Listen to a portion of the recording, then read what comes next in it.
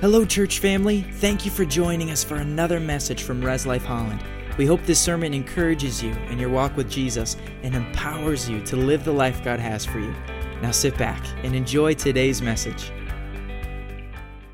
Amen. Well, welcome, everybody. Greet somebody. So glad that you're here today. Happy 4th of July. It wasn't necessarily meant to be timed this way, but coffee is back, if you didn't notice. So we're celebrating that little bit of freedom there. We're doing coffee in the cafe. You can bring it into service if you'd like. But it was gone for a while. Now it's back and hopefully not going anywhere. Today, I want to talk about greatness. And I want to talk about individual greatness. It's the 4th of July, and I'm not going to do a message about our nation, but I'm going to do a message about us as individuals. And I believe that it still applies to the nation. And the title of today's message, It's Never Too Late to Be Great. Deuteronomy 28:13 says this, "The Lord will make you the head, not the tail, if you pay attention to the commands of the Lord your God that I give you this day and carefully follow them. You will always be the top and never at the bottom." God says, I will make you great. Now, I know the way that we think. And I can tell you, we'll sit there and be like, great, I know that verse is in the Bible. I love it. I could have been great. You know, there was a way. If I hadn't done that, you remember Napoleon Dynamite, and the guy's like, well, if I hadn't blown my knee out, then I was going to, and so many of us have this image of, well, yeah, there was a way, but then, I made that mistake, and I had that injury. And, I made that life choice, and I chose to work there, and I dropped out of that school, or I married so-and-so. Or we look at it and say, well, but I'm not the very top. The other day, cracked me up.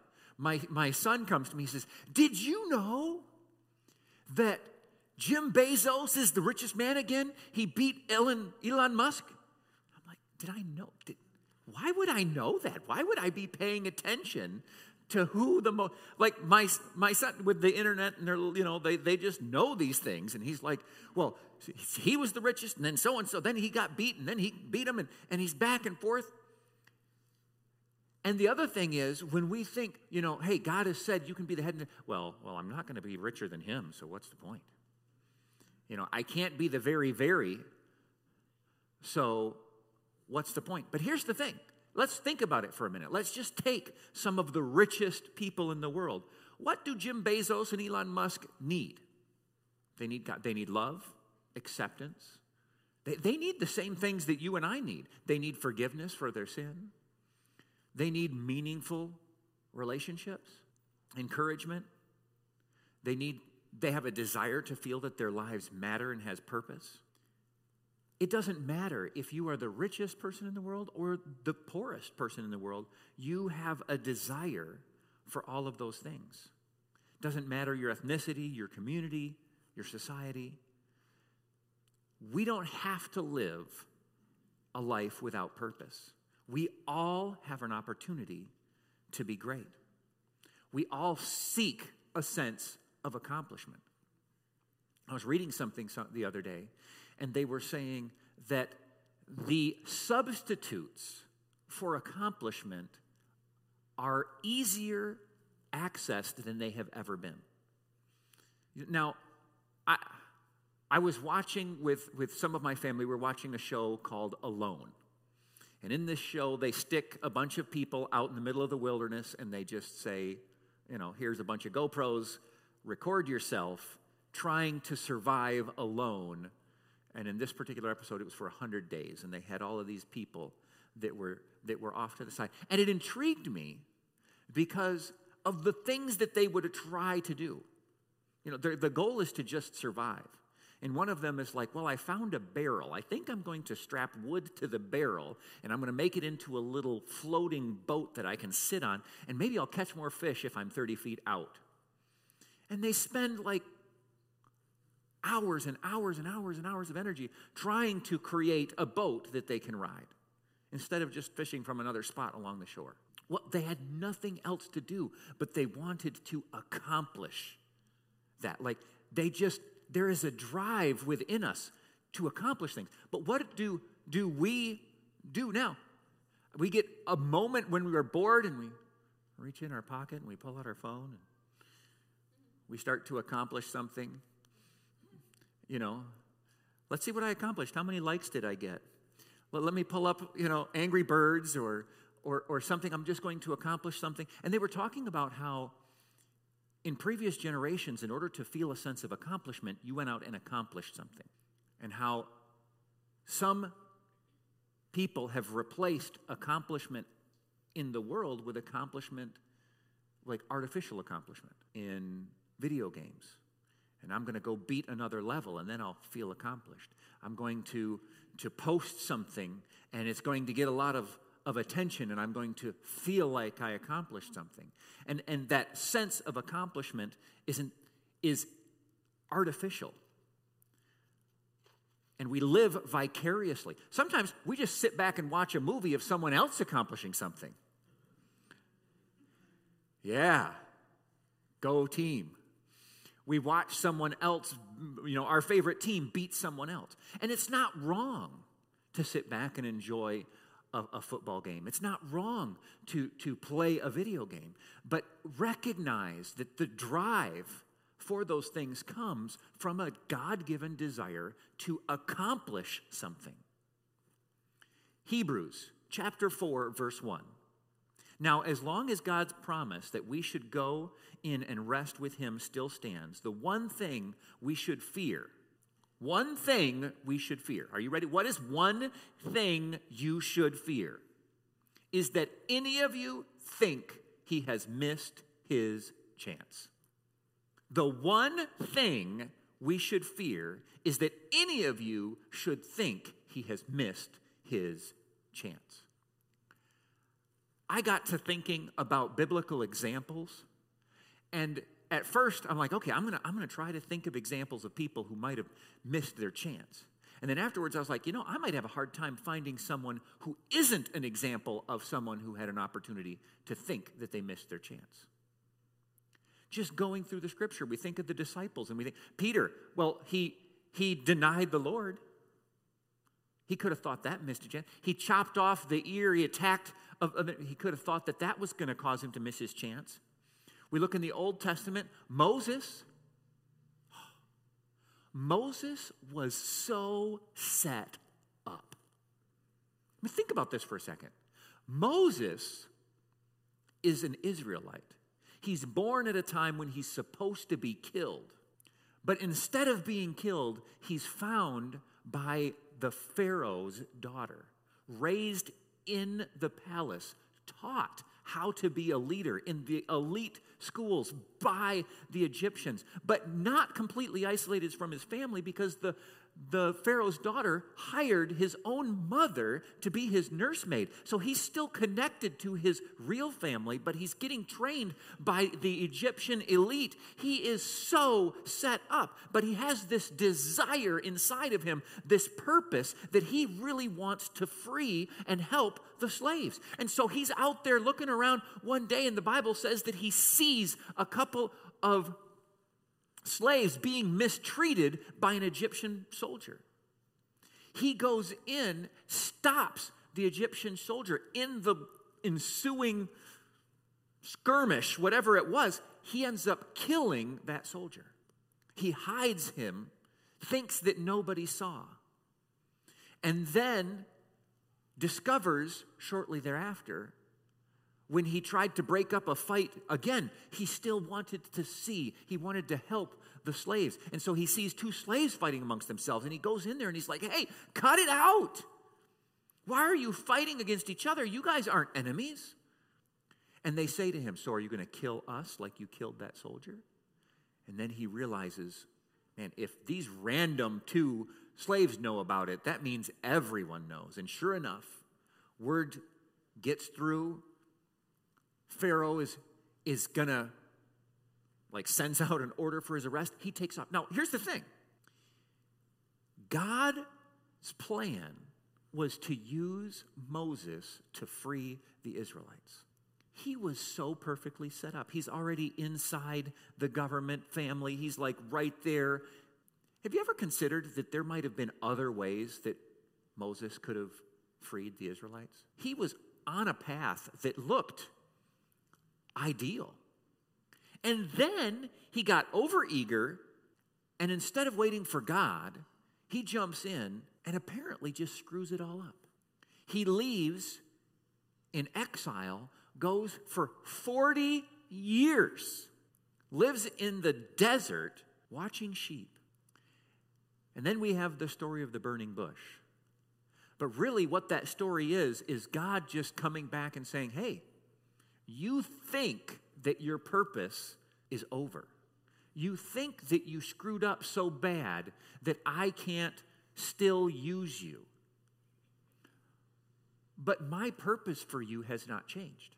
I want you to consider this. Jesus, or God, sometimes I say Jesus when I'm thinking God, but you know what I mean. God says to Abraham, or Moses, excuse me, says to Moses, I still have the plan for you that I had when you were first born. I want everyone to say this. God still has the plan for me that he had when I was first born. Do you believe it? Or do you think maybe you missed your chance? Because that is the one thing we're told to fear. Fear that we would miss the chance. That people would think, that they missed their chance. God looks at us and he says, I have had a purpose for you since forever. And we get this in our head. Well, I'm sure if I had stayed, imagine Moses thinking, well, if I had stayed in the family and if I had gotten the promotions that were set up for me and if I hadn't killed that Egyptian or even if I had killed the Egyptian and no one had seen it, then maybe I could have still fulfilled God's purpose for my life. But I didn't. It didn't work out that way. Now I am 40 years outside of that. All the progress that I made inside the royal family is gone. But God still said, I want to use you. Paul was the worst choice for the teacher of the new church. Yeah, let's take the guy who's famous for trying to kill Christians and make him the traveling evangelist. The Bible actually says that he struggled in the beginning of his ministry. He struggled because he would show up someplace with words from the Lord, and everybody was like, yeah, this is a scam. If we show up over there, he's going to eventually betray us to the authorities.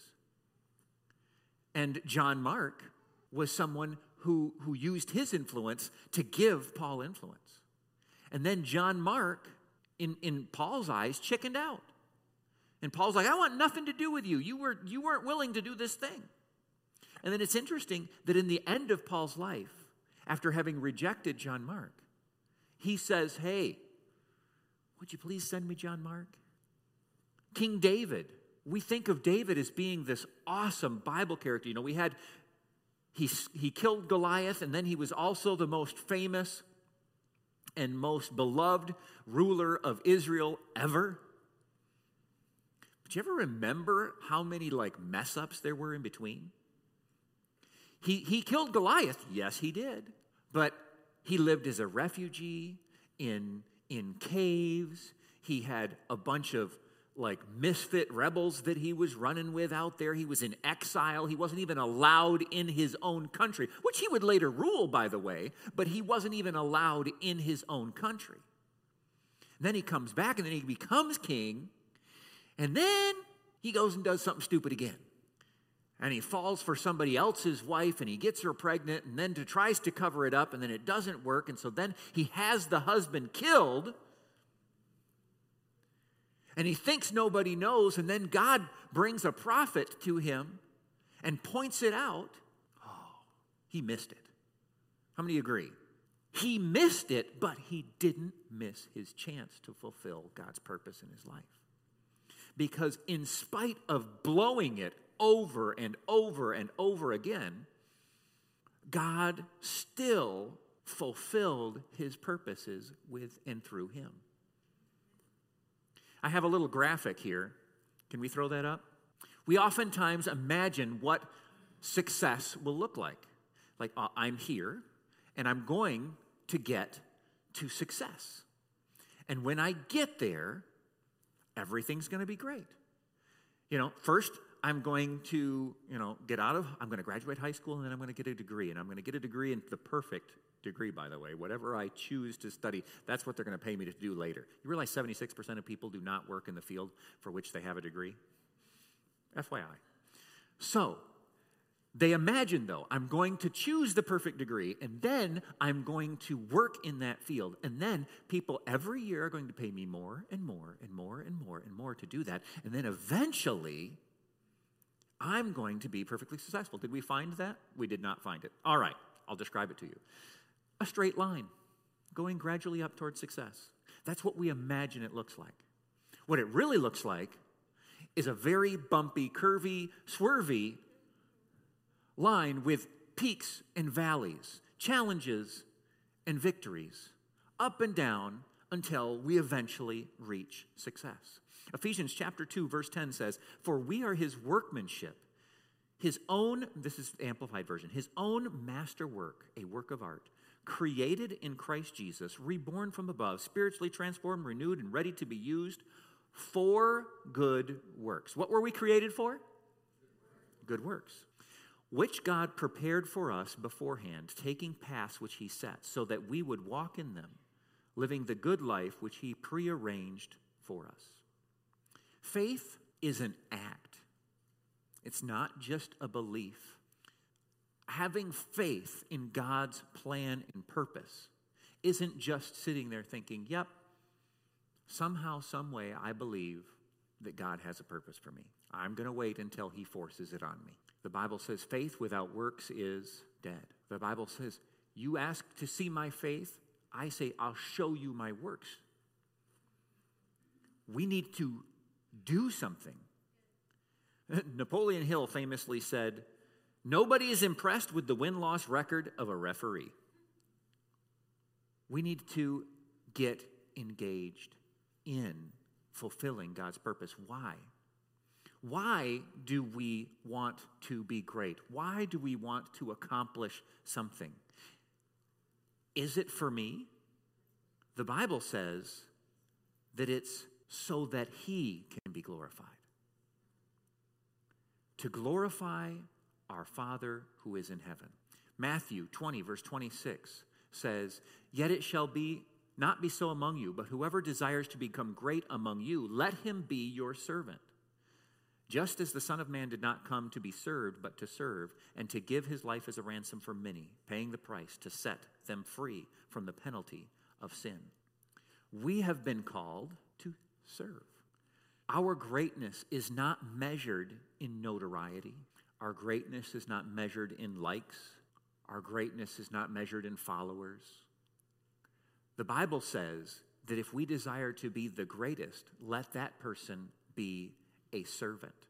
Matthew 5:14 says, "You are the light of the world. A city that is set on a hill cannot be hidden, nor do they light a lamp and put it under a basket, but on a lampstand, and it gives light to all who are in the house. Let your light shine in front of men. Then they will see the good things you do and will honor your Father who is in heaven." Another translation says, "And glorify your Father who is in heaven." God has designed us for good works. He wants us to serve. Now, I want to give an example of how service just impacts people in ways that nothing else can. There's a story of a man named Michael Weiss and another fellow by the name of Larry Trapp. They lived in the same town. It was Lincoln, Nebraska. And it was in the early 1990s. So Michael noticed that there were a bunch of new people moving in to this town, which, if you are familiar with the middle of Nebraska, tends to be pretty homogeneous. It's just farming communities. My cousins live very near there, and there's just not a lot except farming going on. But in his town, there were different folks coming in of different ethnicities. And so he began to create welcome baskets for them. Didn't want them to feel like outsiders. However, there was another, this is Michael. Now, in the same town was Larry Trapp. Larry Trapp was a grand dragon in the local KKK. He noticed the same thing. But instead of welcome baskets, he would anonymously call those people, threaten them, that if they didn't move, that he would do them harm. And so Michael is trying to meet these new people, and Larry is trying to scare them away. And Michael starts to hear about these threatening calls as he's bringing the welcome baskets. They're like, well, thanks for this, but we got a call the other day. And he starts to try and figure out who's making these calls. And he figures out, it doesn't take long because Larry has quite the reputation in town. He discovers who it is. So Michael calls him up. And without making any mentions of the threat, he goes on and he did some research and he discovered that Larry, the KKK leader, was a severe diabetic and was in a wheelchair. And so Michael calls him up and says, hey, I've heard, this is your situation. He says, I have a large vehicle, a van. If you ever need a ride to the grocery store or something, let me know. Not a chance. The next day, can you still do that? He had a medical emergency. He needed some help. So Michael is now driving Larry around. And Larry knows what Michael is doing and how Michael is trying to welcome these people and how he's basically doing the exact opposite of what he's trying to do. But over time, just that serving heart broke him down. Larry got saved. He renounced his position in the KKK. How was he won over? Service. Just being treated with love. The Bible says death and life are in the power of the tongue. When we speak to other people, when we serve other people. See, greatness, true greatness isn't inheritance. It's not inherited from who you are. It's not notoriety. It's not being famous. We have people in today's society who are just famous for being famous. And that's it. But that's not true greatness. It's not your income, because how many of you realize your income will eventually no longer be there, no matter how much money you amassed? Greatness isn't just talent. There's so many people who are talented and then don't use any of that talent for the purpose which God gave them that talent for. You realize God has gifted us. We have talents. And God has a way through which he intends to use that talent to glorify him. True greatness is living your life in a way that when you face God, he says, well done, good and faithful servant. You accomplished what I set out for you. True happiness is found in service. Over and over and over and over. And I didn't bother to look up the statistics this particular time or the studies, but you can do it yourself. Over and over. When they do studies on happiness and they say, what will make people happy? They discover that after just reaching a mediocre income, more money does not equal more happiness. Having enough money to eat improves happiness. But once you get there and your basic needs are supplied, adding money to it doesn't make people happier. And they've done tons of different studies, and so many people have thought, oh, I'm going to figure out what makes people happy. And they think it's going to be fame. They think it's going to be money. They think it's going to be those things, and it's not. And to their surprise, every time, they discover it is people who serve others who are consistently the most happy. Those who have a purpose outside of themselves are consistently the most content. Just think about it for a second. Even the secular psychologists, they go through all the work to study it and figure out, you know what? Getting rich won't make you happier. But having a purpose that includes serving. Then we go back to that scripture and we think, man, God really knew what he was talking about when he said, the greatest among you will be the servant. He didn't mean, I don't know about you, but there have been times in my life when I read that verse and I thought, well, I guess in order to be great, you have to be miserable serving others. Anybody ever think that? You don't have to raise your hand, but you're look at the verse and you're like, oh, I guess if I want to achieve greatness, I'm going to have to suffer through serving others for a while. Is there sacrifice involved in serving? Absolutely there is. Will there be moments that will feel like suffering? Absolutely there will be. But you know what? The alternative also has those moments. I mean, we were using Bill Gates as an example. We know right now his whole family is just falling apart. His money did not save his family. You can't buy contentment. Greatness, it's not popularity, it's not talent. As we said, there are so many celebrities with all of this. Greatness does have a cost. It does have a cost. A lot of it is the opportunity cost. If I'm doing this, then I'm not doing that. If I'm going to fulfill God's purpose in my life, there are some things I might have to adjust my habit of binge watching every show in 24 hours. I might have to change how I live. Greatness isn't immediate, but it can start immediately. Genesis 24:1 says, now Abraham was old, well advanced in age, and the Lord had blessed Abraham in all things. 2 Samuel 3:1 says, now there was a long war between the house of Saul and David, but David grew stronger and stronger, and the house of Saul grew weaker and weaker. We see things took place over time. Luke 2:54 says, and Jesus increased in wisdom and stature and in favor with God and man. It takes time. Joseph, you remember the story of Joseph? Joseph was given a dream by God. Several dreams.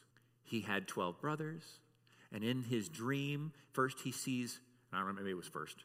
He had the sun and the moon, and he also had the sheaves, and I don't remember which one was first. But he has multiple dreams where first, or again, sorry for saying first, it might be second.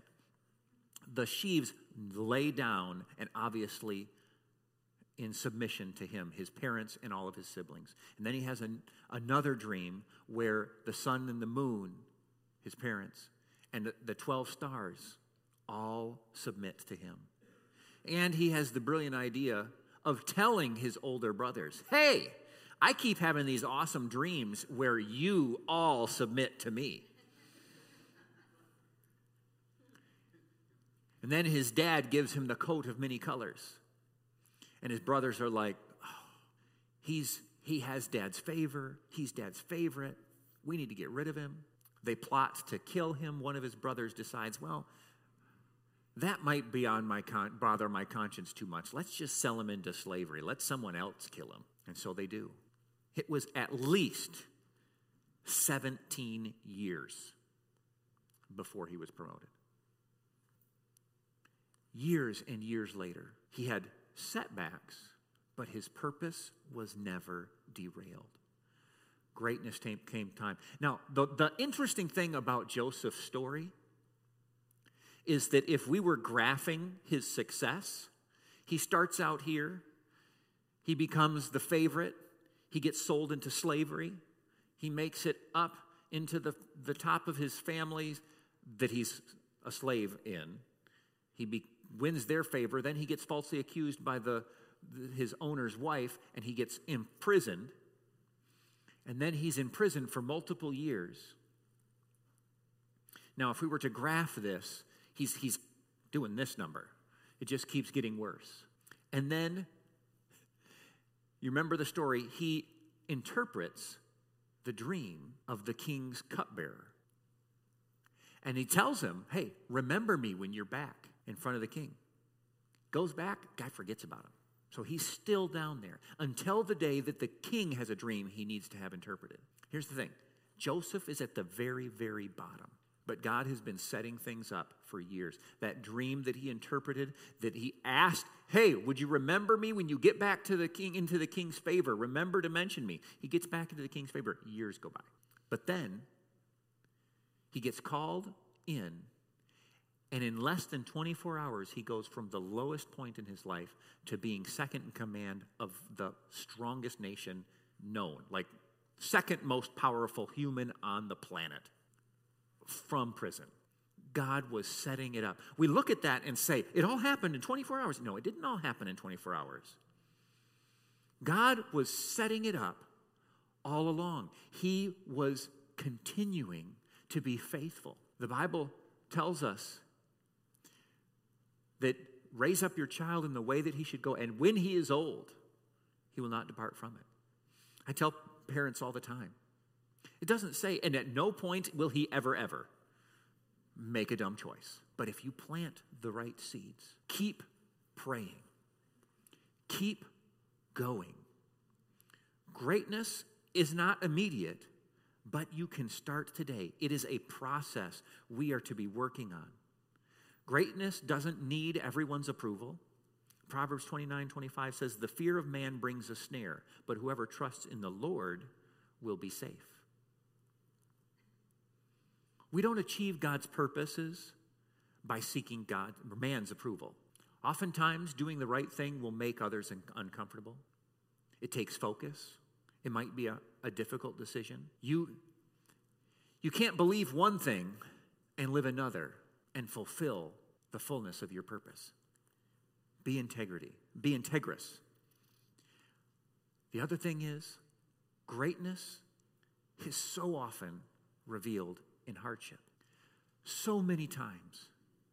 Oh, I cannot count the number of times that I have talked to people who tell me, hey, I'm going through something difficult. I think I should quit it all. My workplace is challenging. I think I should quit, start from scratch somewhere else. My child, who I'm trying to raise, is challenging. I think I blew it. I should give up. Just work on the younger ones. My marriage, it's not what I expected it to be in this moment. Everything it's difficult. I think I should just quit. No. Challenges reveal greatness. Challenges reveal greatness. David wasn't great because he hit a frog with a slingshot. We don't tell the story of David and the frog. It's David and the giant. It is the adversity and overcoming that adversity that we celebrate. We recognize that without a challenge, there isn't a victory. When we look at our situation and we see that we're in a difficult place, our first thought shouldn't be, I've missed my chance, I should quit. Our first thought needs to be, God knew from the beginning that these challenges would be here. How does he instruct me to face them? How do I face these challenges faithfully to God's calling, to his purposes? And recognize that when we do that, the Bible says, greater is he that is in me than he that is in the world. When we step forward in spite of the challenges, that's when we see. The Bible says that all of this, he does this for his glory. You remember the story of Gideon? That one always throws me for a loop. So Gideon hears from God, I am calling you to fight the big bad guys. The Midianites who have been ruling over them, oppressing them, just hardcore. And he's totally scared. And God says, I've called you to do it. Go out there, raise up an army. He takes a lot of convincing, but he finally does it. And he raises like over 30,000 soldiers. And you can totally see it in his mind. It's like, maybe this is going to work. Like, I didn't, me. Why did he pick me? I don't know why he did it. But, wow, 30,000 plus people all going to fight with me as their leader. Maybe this is going to work. Remember what happened in the story? God says, tell everybody who's afraid they can just go home. And you can imagine the pep talk he wants to give in advance. He's like, we're not afraid, are we? Yeah, rah, rah, rah, rah, rah. By the way, anybody who's afraid, you can go home. Boom, thousands and thousands of people leave. It's like, oh, not the point. And then God looks and says, now have them go down to the river and drink. And everybody who sticks their face in the water goes home. Everybody who vigilantly keeps watch while they drink gets to stay. And you can totally know he's like watching. He's like, I don't see anybody doing the hand thing. What? Where are they? Where are they? He says that 300 of the original 30,000 plus are there. Now, if we were looking at that the way that we tend to look at our own lives, we would look at that and say, well, I guess God's not going to do anything. I mean, look at the way that the cards are being stacked against him. Man, difficulty. I'm having challenges at work, challenges in my marriage, challenges at home, challenges in my family, challenges. I guess I'm just not going to succeed. It doesn't look good. And then God delivers them at the hand of that tiny little army. And then God explains why he did it. And he says, it's because I wanted people to recognize that it was me who saved you. Not because you just happened to recruit, the surprisingly large army. He says, no, I want them to realize that God accomplished this. Can God trust you with greatness? Will you stay humble? Will you continue to help others? God told Abraham, I'll make you great. I'll make your name great. When we face challenges, what do? Do we quit? Do we give up? Many of you have probably heard this list before, but I'm going to read to you the life of someone whose name you recognize, but I won't tell you who it is until the end. So, he was abused by his father, and his mother died when he was 9 years old. His sister died when he was 16. At age 22, he failed in business. At age 23, he ran for legislator and was defeated. At age 24, he failed again in business. At age 25, he was elected to the legislature. At age 26, his sweetheart died. At age 27, he had a nervous breakdown and was on suicide watch for 24 hours. At age 29, he was defeated for speaker. At age 31, he was defeated for the Electoral College. At age 34, he was defeated for Congress. At age 37, he was elected into Congress. At age 39, he was defeated for Congress. At age 46, he was defeated for Senate. At age 47, he was defeated for Vice President of the United States. At age 49, he was defeated for Senate. At age 51, Abraham Lincoln was elected President of the United States. The trajectory, we think about the success. Proverbs 24, verse 16 says, for a righteous man may fall 7 times and rise again, but the wicked shall fall by calamity. We are not defined by our perfect trajectories towards success. We are not defined by perfection. We are defined by God's hand in our life, by our faithfulness and our trust in his purposes. The Bible says the righteous man falls, but he gets back up again. In today's message, the one thing that I want to come through, I just don't want anyone to think I missed my chance. God called me to something, and it is no more. I do not care if you are the oldest person in this room, your purpose still remains intact. Moses was 80 years old at the burning bush. It wasn't over. Over and over and over, we just see how God continues. He puts a calling on someone. I think I've shared the story here, but I'll share it one more time if I didn't. When I was in, I think, high school, we were renting out a room in our house, and there was an elderly lady in the church who rented out that room, and her name was Lynn. Lynn, when she was 18 years old, went to Bible school, felt like she was called to be a missionary. Went through Bible school, got out of Bible school, needed a car, took out a loan, needed a job to pay for the loan, worked at the job, paid off the car. By the time that was done, she needed another car. Just went through life. Never got married, but never ended up on the mission field. She was in her late 50s, or early 60s, somewhere right in there. Kind of expecting to just fizzle into nothing. She was renting a room in our house, and we went on a family vacation to Mexico. And for whatever reason, my parents said, hey, if you want to come along, join us. So she came along. We got down there. I think we were in Guadalajara, Mexico at the time. And there was a school there that needed some help. And she was along with us, and she's like, well, I would be willing to help. The funny thing is, she's like, well, and they're like, well, when would you like to start? And she's like, well, I guess I need to go back and, no, I'll start right now. She didn't come back from vacation. Like, ever. And again, I don't remember her exact age, late 50s, early 60s, she became a missionary. That was the call that she felt and recognized on her life when she was 18. When God looks at you, he doesn't see derailed purposes. He sees the same purpose that he saw in you the day you were born. And he says the one thing we should fear is that we would think we missed our chance. Don't think that you missed your chance.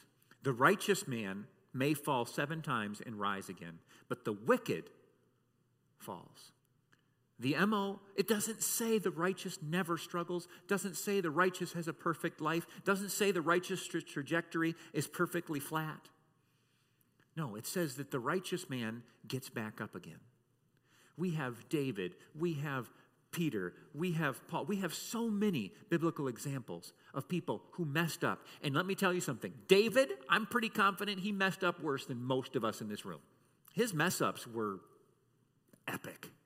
Cheating on someone and then having the husband murdered. Don't raise your hand, but I can't beat that one. But God used him. And when he repented, God still described him as a man after his own heart. Wow. We'll close with that. Dear Heavenly Father, I just thank you. I thank you for the purposes that you have planted in each and every one of us. Lord, I pray that no one hearing my voice today, hearing your words from Scripture, would believe that it is too late and that their purpose is no longer achievable. Lord, I just pray that you would encourage everyone to hold on, to continue forward, to fulfill those callings that you have put in their hearts. In Jesus' name, amen. If you're here today and you know that your sins are forgiven, that you're right with God, I want to ask you to raise your hand. You know that you'd spend eternity in heaven if you passed away today. The Bible says know that you have salvation. If you're watching today, if you're here today and you look around and you say, well, how do they know? I mean, I hope that I'm okay with God. I hope that I'll be right with him. I hope. Some people think, I hope that my good deeds outweigh my bad deeds and that I slide into heaven. But the Bible doesn't say that's how it works. The Bible says you can know, and then it tells you how. In Romans 10, 9, and 10, it says, if you confess with your mouth that Jesus died on the cross and believe in your heart that he rose from the dead, you will be saved. Period. That's what it says. If you desire to know that you're forgiven, know that you're saved, we want to take and give you that opportunity right now. With every eye closed just for a moment, I want to ask you, and if you're watching or listening online or on the radio, I want to encourage you. If that's you and you want to know, then raise your hand and we'll say that prayer together. Is there anybody here? Just raise your hand.